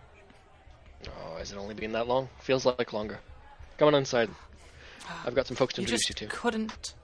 Just couldn't wait. You just had to miss me. A sort of foppish-looking young man with lanky brown hair and bit of sort of like knobby knees, in clothes that look like they're a bit too big for him, and like he's expected to grow into them, but perhaps has stopped growing, is sort of like sauntering up the street, and he has a bundle of what look like sheafs of parchment under one of his arms. Well, introduce me to your friends. Aye. Well, Marion, Are this is these the Corey. ones that we've been waiting for? The one and the same. Or at least I'm confident they are. The old friend that I mentioned. I was not the one I was expecting. It's Corey here, an old paladin from the days back in the monastery. I believe I mentioned that place in passing. And these are new ones. This is Melian, and his ward, Phaleth. I'm a what? You're my ward. Is that right? Is that what I am? That's the best word I have. It means that I take care of you. Okay. I didn't know. That's cool. I'm a protective sigil. Adorable. So good. And it's actually about these two that I was hoping to ask you about first, though there's a long list of questions I have for you. You're going to make your pay in again tonight. Well, that's good. I could use a few extra coins. Okay. And you guys come into the house. The dogs, they look like they're curled up over by the fire. One of them raises his head, looks, and sort of sees Phaleth, and his tail starts thumping. Who's a good doggy? Who's a good doggy? Who wants to snuggle with me? And he sort of gets up and stretches, and you know when he pushes his legs forward and his tongue comes out and just curls as he yawns, and then starts to drag himself forward, but his back legs don't move, so they stretch out, and then he sort of saunters over to you and pushes his head into your hand for head scratches. I oblige. And with that, you all make your way back to the table in the kitchen, and Marin is staring at the door that wasn't there before. The house did it again. It did. We're not going to talk about that, Marin. It's not the business we're here for today. What did the house do? Settled. Well, you pay me, so don't have to worry about it. That's a personal mystery of my own that I will settle in my own good time. First off, you been keeping your ears to the streets as you have been recently? As I do always. First thing I gotta know, we may have caused a bit of a ruckus up in the port docks. Yeah, you did. How far is the news of that spread? Well, I heard about it a bit after lunch this morning. Just a few. Good. Spreads Well, quickly just a enough. few hours. It's probably already spread. But, seems more like it's being told as a cautionary or embarrassing story for Henrik. I think some people are maybe using it to move in a bit on his territory. You won't catch me crying any tears over it. The only thing that has my attention, though, is how closely do they name their assailants? How detailed are the descriptions? Well, I guess it could be confused with any other paladin that's very tall and works for Sol. And of course there's abundance of them. Really, the Paladin of Sol is the only one that's talked about mostly, but I did hear your name mentioned directly. I should have used another. I'll have to get back into my old habits quicker than that. Alright then. No, thank you for that. More directly then. A few more questions. Actually, I should do a proper introduction to you. You know who these three are. These three. This is Marin. He's been doing odd jobs for me around town. When I moved in and I got my letter, it became abundantly clear that I would need a local. This city has secrets buried deep, and this lad has been a wealth, an absolute font of information. and feel free to pick his brain on my dime. He's worth every penny. A pleasure to meet you, Marin. The pleasure is mine. I'm getting paid for it. Melian sort of offers his hand. Marin shakes it. He does not have a strong handshake. In which case, Melian gives him also a light, just sort of cradles his hand and moves it up and down a bit.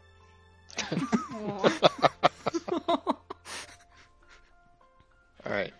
So, I admit there was bits of the city that I didn't inquire too deeply about, having tried to leave that behind me. But it has come to our attention that it might have something to do with the missing lads and lasses of the city. The criminal element. Specifically, crabs and the slugs. We may need to be dealing with them soon. I was wondering what you could tell us about them. Well, let's just say they've been dealt a bit of a blow recently. Maybe about a week back. There was a bit of a turf war going on between the two of them, and it's said that, well, it's a rumor. I haven't been able to verify it, so take this at least with a big chunk of salt. But apparently, the crabs and the slugs were in a bit of a war, having a bit of a fight down in the docks. And it was down by the old penner shop, so where Quent has moved in. And someone got caught in the middle. And when they got caught in the middle, the crabs and the slugs, well, they became mulch. Any information as to who this third party might have been? Well, that's it. The beggars in that area, one of them said that it was just like a man, or a figure, someone in a cloak, was just walking down the street and didn't even seem to care. Sort of moved around them as some of the blows were going back and forth, but a dagger got too close, clipped the edge of the cloak, and before the dagger even hit the ground, any of them that were around, they were just broken bones and crushed skulls. Someone said that it actually might have been Quent himself. But merchant. I find that hard to believe. He's meant to just be a merchant, secretive as he is. That's a concerning connection. I don't suppose... Also in that area, you would have heard anything about a ship comes under cover of darkness every new moon. No, can't say I've heard anything about that. Oh, good. You're about to become the expert on it. We have a location and a time, and I'd like to have you spend what time you have up near that area, that region. We have a strong feeling that perhaps some of the kids might be scooped off onto that very same vessel. Huh. You're getting involved with the kids, you say? So that's what you were shaking up Henrik for? Seeing if he smuggled them out? That was the thought, yeah. It's not what I thought I'd be doing this time yesterday, but... the tides turn strange ways. Certainly do. Where and when? The boat? Yeah. Light of the new moon, and it's by... insert the location that Henrik provided for us for the boat. So, down by the warehouses? Yeah, I have it in my note that Cass will elaborate later, which I believe means that you gave us a rough hand-wavy explanation. Yeah, so down in Dockside, down right on the Darkling River, there are a couple warehouses that actually are built out over top of some of the docks, and then there are also warehouses that are firmly on the land, and the boat apparently comes up behind one of the warehouses that is actually out on top of the water, like on stilts or pier of some kind. I would relay that information to the apprentice. And one last thing, while it's still on my mind. We might be in the market for a skull. A big one. Bigger the better. I don't suppose you know of any merchants that might have something like that among their wares. No? You could always check the auction house. And there's always rumors of large skeletons being unearthed. Who is it?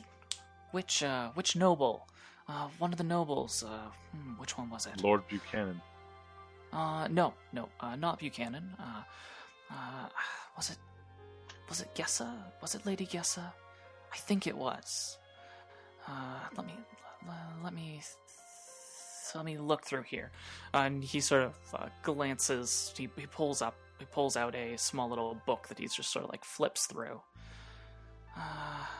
Yeah. It was Lady Gessa. She's been recently putting a lot more of her money into archaeological interests in the area. I heard that she was funding an excavation of some kind up near the Tenorian Abbey. So maybe them. Maybe some of their archaeologists may have found something, or maybe you'll might find one in the forest. Yeah. But I can keep my ear out. That's all I can ask you, lad. Alright. Was there anything else? You turn up to Marion and to Quarry.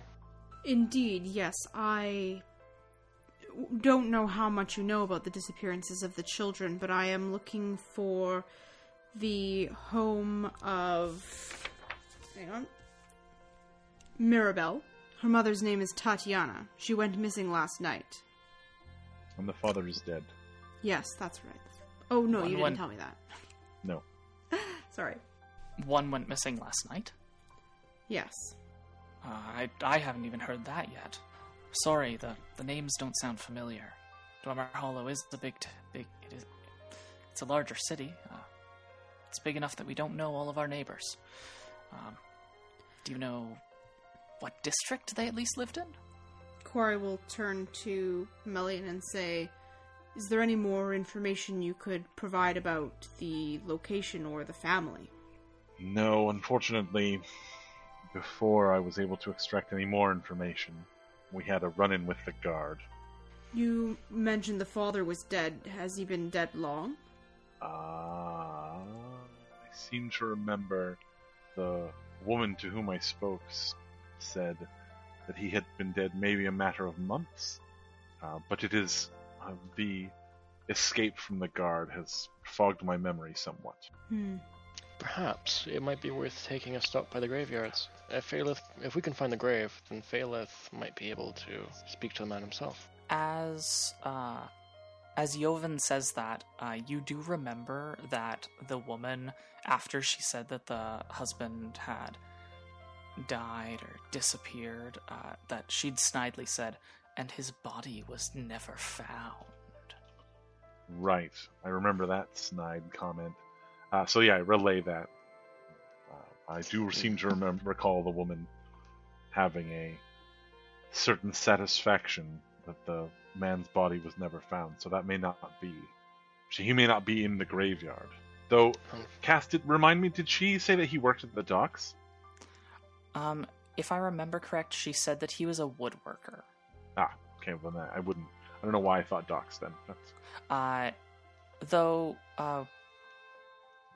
you think that, well, because you're saying that Melian has a bit of a foggy memory about this, you think that how the woman was talking about it was almost as if the house of Mirabelle or the house of Tatiana was somewhere nearby. Where you were at that time.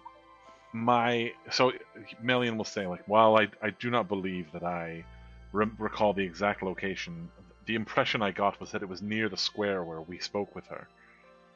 But, however, if we intend to go back there and do some more investigation, we'll need to do a better job of disguising Phaleth.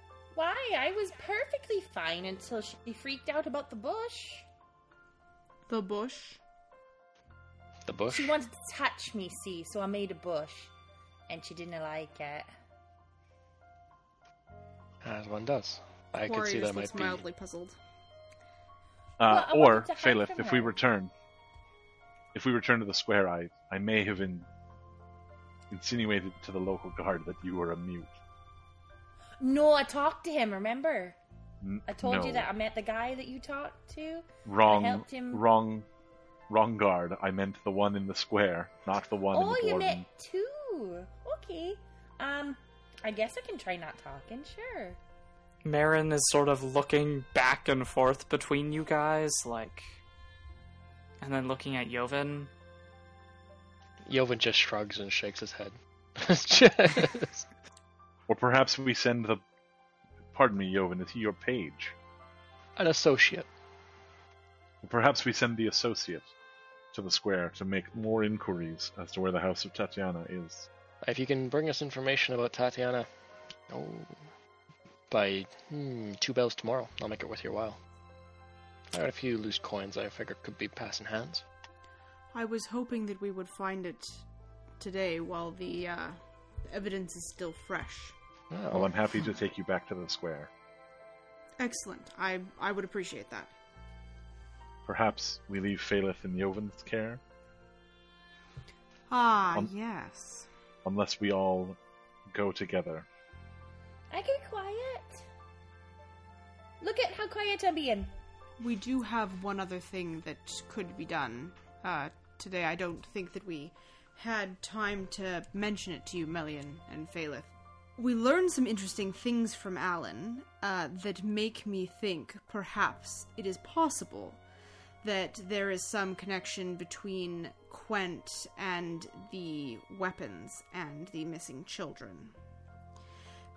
Because the children disappear when the boat comes, and Jasper has his warehouse at the dock near where the boat docks. And we learned from Alan that the only member of the council who has resisted the inroads of this merchant Quent is Lord Buchanan. And Lord Buchanan is the only noble whose child has gone missing.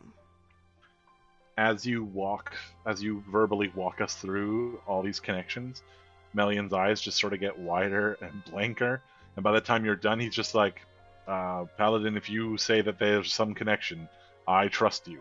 Well, it is hard to say, for it is far too early and we do not yet have enough information, but I think that it would be wise of us to keep an open mind and be aware that such a connection is not outside the realm of possibility.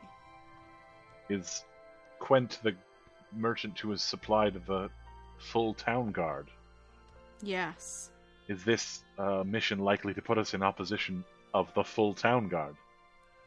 We do not yet have enough information to make such a determination. I think that would depend on how desirous the town guard was of attaining weapons from Jasper Quent, and to what extent it was solely the wish of the city council. Melian has a slightly disappointed look on his face. With no disrespect meant, I think that young Phaleth's antics might be quicker to put us in opposition to the guard than any sort of investigation into the merchant. But look how quiet I was being. I was like I wasn't even here. Like I was muted somehow. Yes, well done, Phaleth. Look there, I did it again.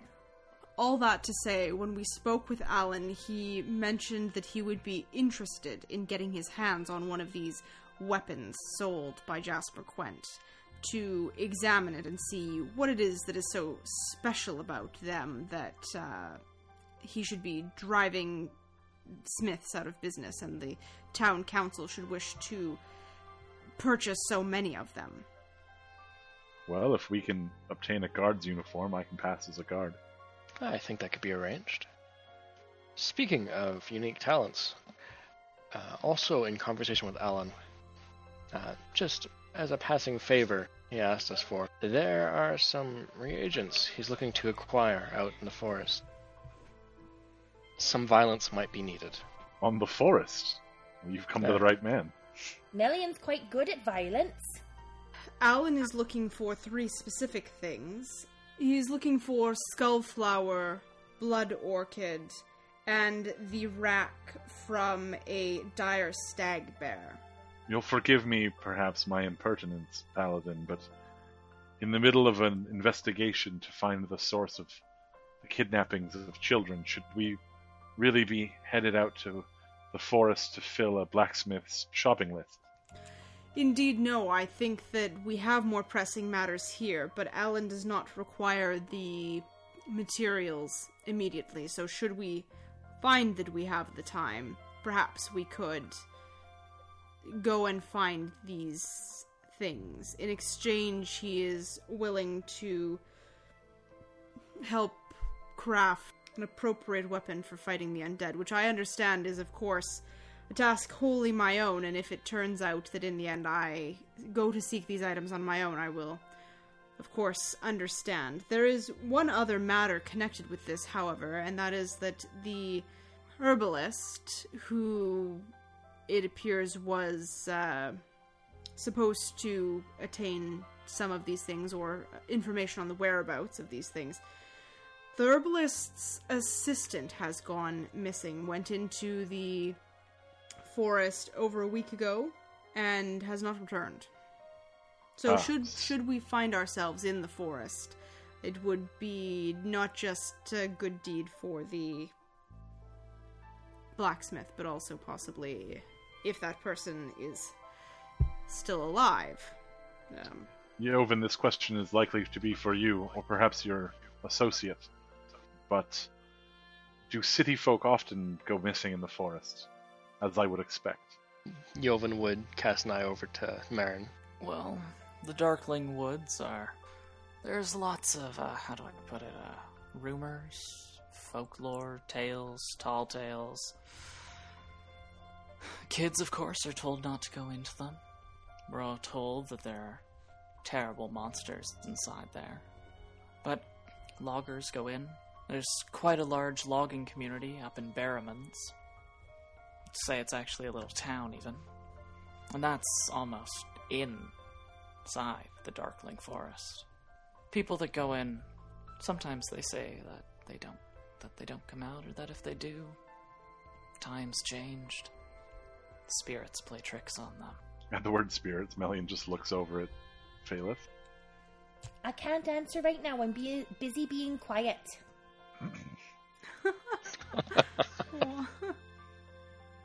Phaleth, we don't need you to pretend to be mute here. But I'm just showing you that I can, so you don't leave me behind. You're doing the best job. Now, please participate. Okay. What are we talking about? I heard spirits. The spirits of the forests are said to play tricks on people. I myself have never gone. Actually, if I think about it, how many months ago was that? About 4 months back? A little girl went missing. Her father, though, works in Barrowmans and sent money back to the family. So, the guard assumed that she'd just run away to maybe be with her father. But, search parties went back and forth between the town, between Dwemer Hollow and Barrowmans, and no one ever found her. Might actually have been one of the kidnappings. Are all the children disappearing little girls? Oh, no. There was a little boy, the Buchanan's son. It's the one that disappeared last month. I definitely think that there's a mix. Well, this little distraction out in the woods might be closer linked than you'd expect. It gets us a favor in with the smith, who might tell us a little bit of information about Jasper Quent, who seems to be tied up in the middle of all of this. In addition, I suppose if there's a child that went missing out that way, that might be worth looking into. And finally, definitely not the main bit, but it would help me rest easy at night, a little bit of magic armament for you and our paladin when we come across this being of nothing that walks freely through folks' homes without raising an alarm. I wouldn't mind the extra little bit of blessed steel on our side. You make an excellent point on that. So it seems to me that we have 2 goals in the near term. The first is searching out the house of Tatiana to investigate the site of the disappearance of the most recently kidnapped child, and the other is to acquire one of Jasper Quent's weapons. should be simple enough. Uniform as well, if we can manage it. And a job for Marin. I will leave the surveying of the boat and any information you can in your more than capable hands. I won't let you down. You never have. Marin sort of stretches his arms a bit, scratches at his head, and stands up. Well, you know how to get in touch with me. New moon. It's not tonight. Tomorrow night. I'll be down by the docks. Yovan nods. Hopefully this boat comes early.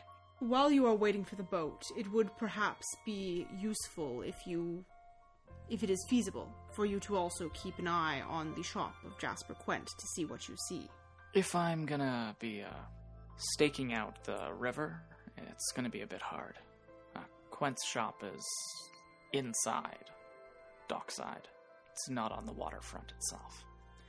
Ah, I see. Well, never mind then. The boat is our higher priority. Okay. Well, thank you. Did you say that the new moon was tomorrow night? Yes. Okay. If somebody could show me the way to the fountain, I would be happy to go and look for Tatiana's house while Melian assists you, Yovan, in acquiring a uniform and a sword. I was at the fountain. I can take you. Do you know the way, Phalith? No. You are welcome to come with me, but perhaps we could get some directions from Melian. Okay. Also, how quiet was I, right? That was so quiet. Very quiet. I know. I'm great at it.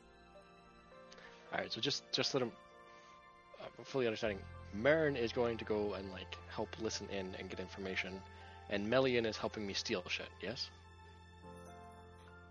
Or have I got this completely backwards? I think Nope, that's what's sounds happening. right. Okay, cool, hey. We're all on the same page. Okay, so who is going where? I think Quarry and Phalith are going to the fountain to find Tatiana's house. Yep. And Melian and Yovan are going to get a sword and a guard's uniform, and Marin is going to the docks to listen and watch for the boat. Is that right? Sounds right to me. Mm-hmm. We may want to disguise Phalith before we send her back to the fountain after the considerable ruckus that was set up there. I'm very distinctive. No, she shouldn't be suspicious because the only one who would be suspicious is the woman we thoroughly discredited while we were there. As long as she continues to act the part of a mute. She thought I was a witch. It's still... it would make me more comfortable if it wasn't Phalith that was wandering around after the considerable ruckus that she's caused all day. Most people think I'm a necromancer. Do you does have... Marin is just concerned, and his one eyebrow is up, and he's like, weren't there some clothes up in the spare guest bedroom? You could probably put her in a dress. No. I was thinking more vest and trousers. Okay. Marin, I don't suppose you have any hand-me-downs from you or any of your younger brothers, do you? Sold him. Shame. You sold your younger brothers? Shame on you. No. Maybe he really needed Sold the all money. any of the hand-me-downs that we didn't need. But I think that if I remember correct, when you left me alone in the house a couple months back, and I was wandering around a bit, I do remember seeing some clothing. Oh, Do you perhaps not it'll- know what's in your own house, Yovan? Oh, I don't spend much time around here anymore. I mostly Phalith, left to the don't- dogs. Phalith, don't criticize the man you don't know all the things in your own bag. I sure do. I could tell you every bone, every stone. Maybe the worms are dead now, but I could tell you how many. Oh no, I ate a few and I don't remember how many. Anyway, that's fair. Okay. And with that, you guys are able to either Marin or Yovan goes upstairs and is able to find some trousers and a vest, as well as a cap. that you can push I'm a newsie. Phalis' hair up under. So yes, you will look like a newsie next episode. Open the and gates and seize the day. with that, Melian, you give Kuwari exact instructions about where to go. And Marin says that he'll follow along and help them get at least nearby there, but he won't be able to stay that long. He'll need to duck out and get back to work. You guys split up, and you start heading towards your next objectives. And we'll reconvene next week. And probably by next week, I will actually be able to share a calendar with you. Oh, fancy. Because, like, I have the days, I have the months, I have the weeks, I have it all. I just didn't get a chance to go in and check to make sure that the things line up and go forward correctly for the right year. Cool. Do I need to buy more yarn? I have a corkboard around here somewhere.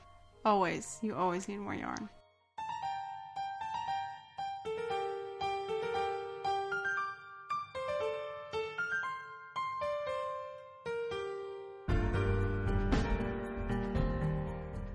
Thank you for listening to Roll with Adventure, where we bring you this story from our imagination to your ears. If you liked what you heard, please subscribe for future episodes, rate us on Apple Podcast, and visit us at www.rollwithadventure.com. Our intro and outro music is Brave by Arcane Anthems. Thanks for the components of this episode's soundscapes. Go to zapsplat.com, Purple Planet Music, and Arcane Anthems. Full credits are in the episode description.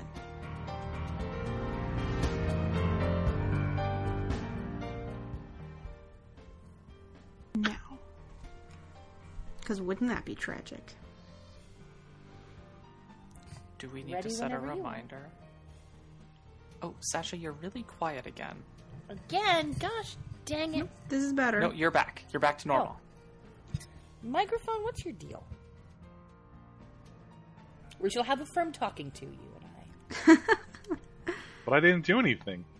I'm talking to you, I'm talking to my microphone. I'm gonna waste my breath giving you a stern talking to. Probably a good call. Like you change now. For better or worse, you are who you are.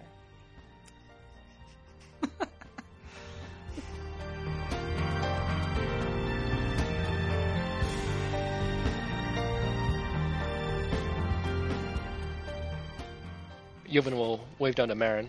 I was like, "Aye, I've been expecting you all day." Oh, Christ, I picked up her accent again. Give me one. You've been sucked into the Scottish hole, you have! God damn it. Marin. Which can sometimes be really good. Scottish hole.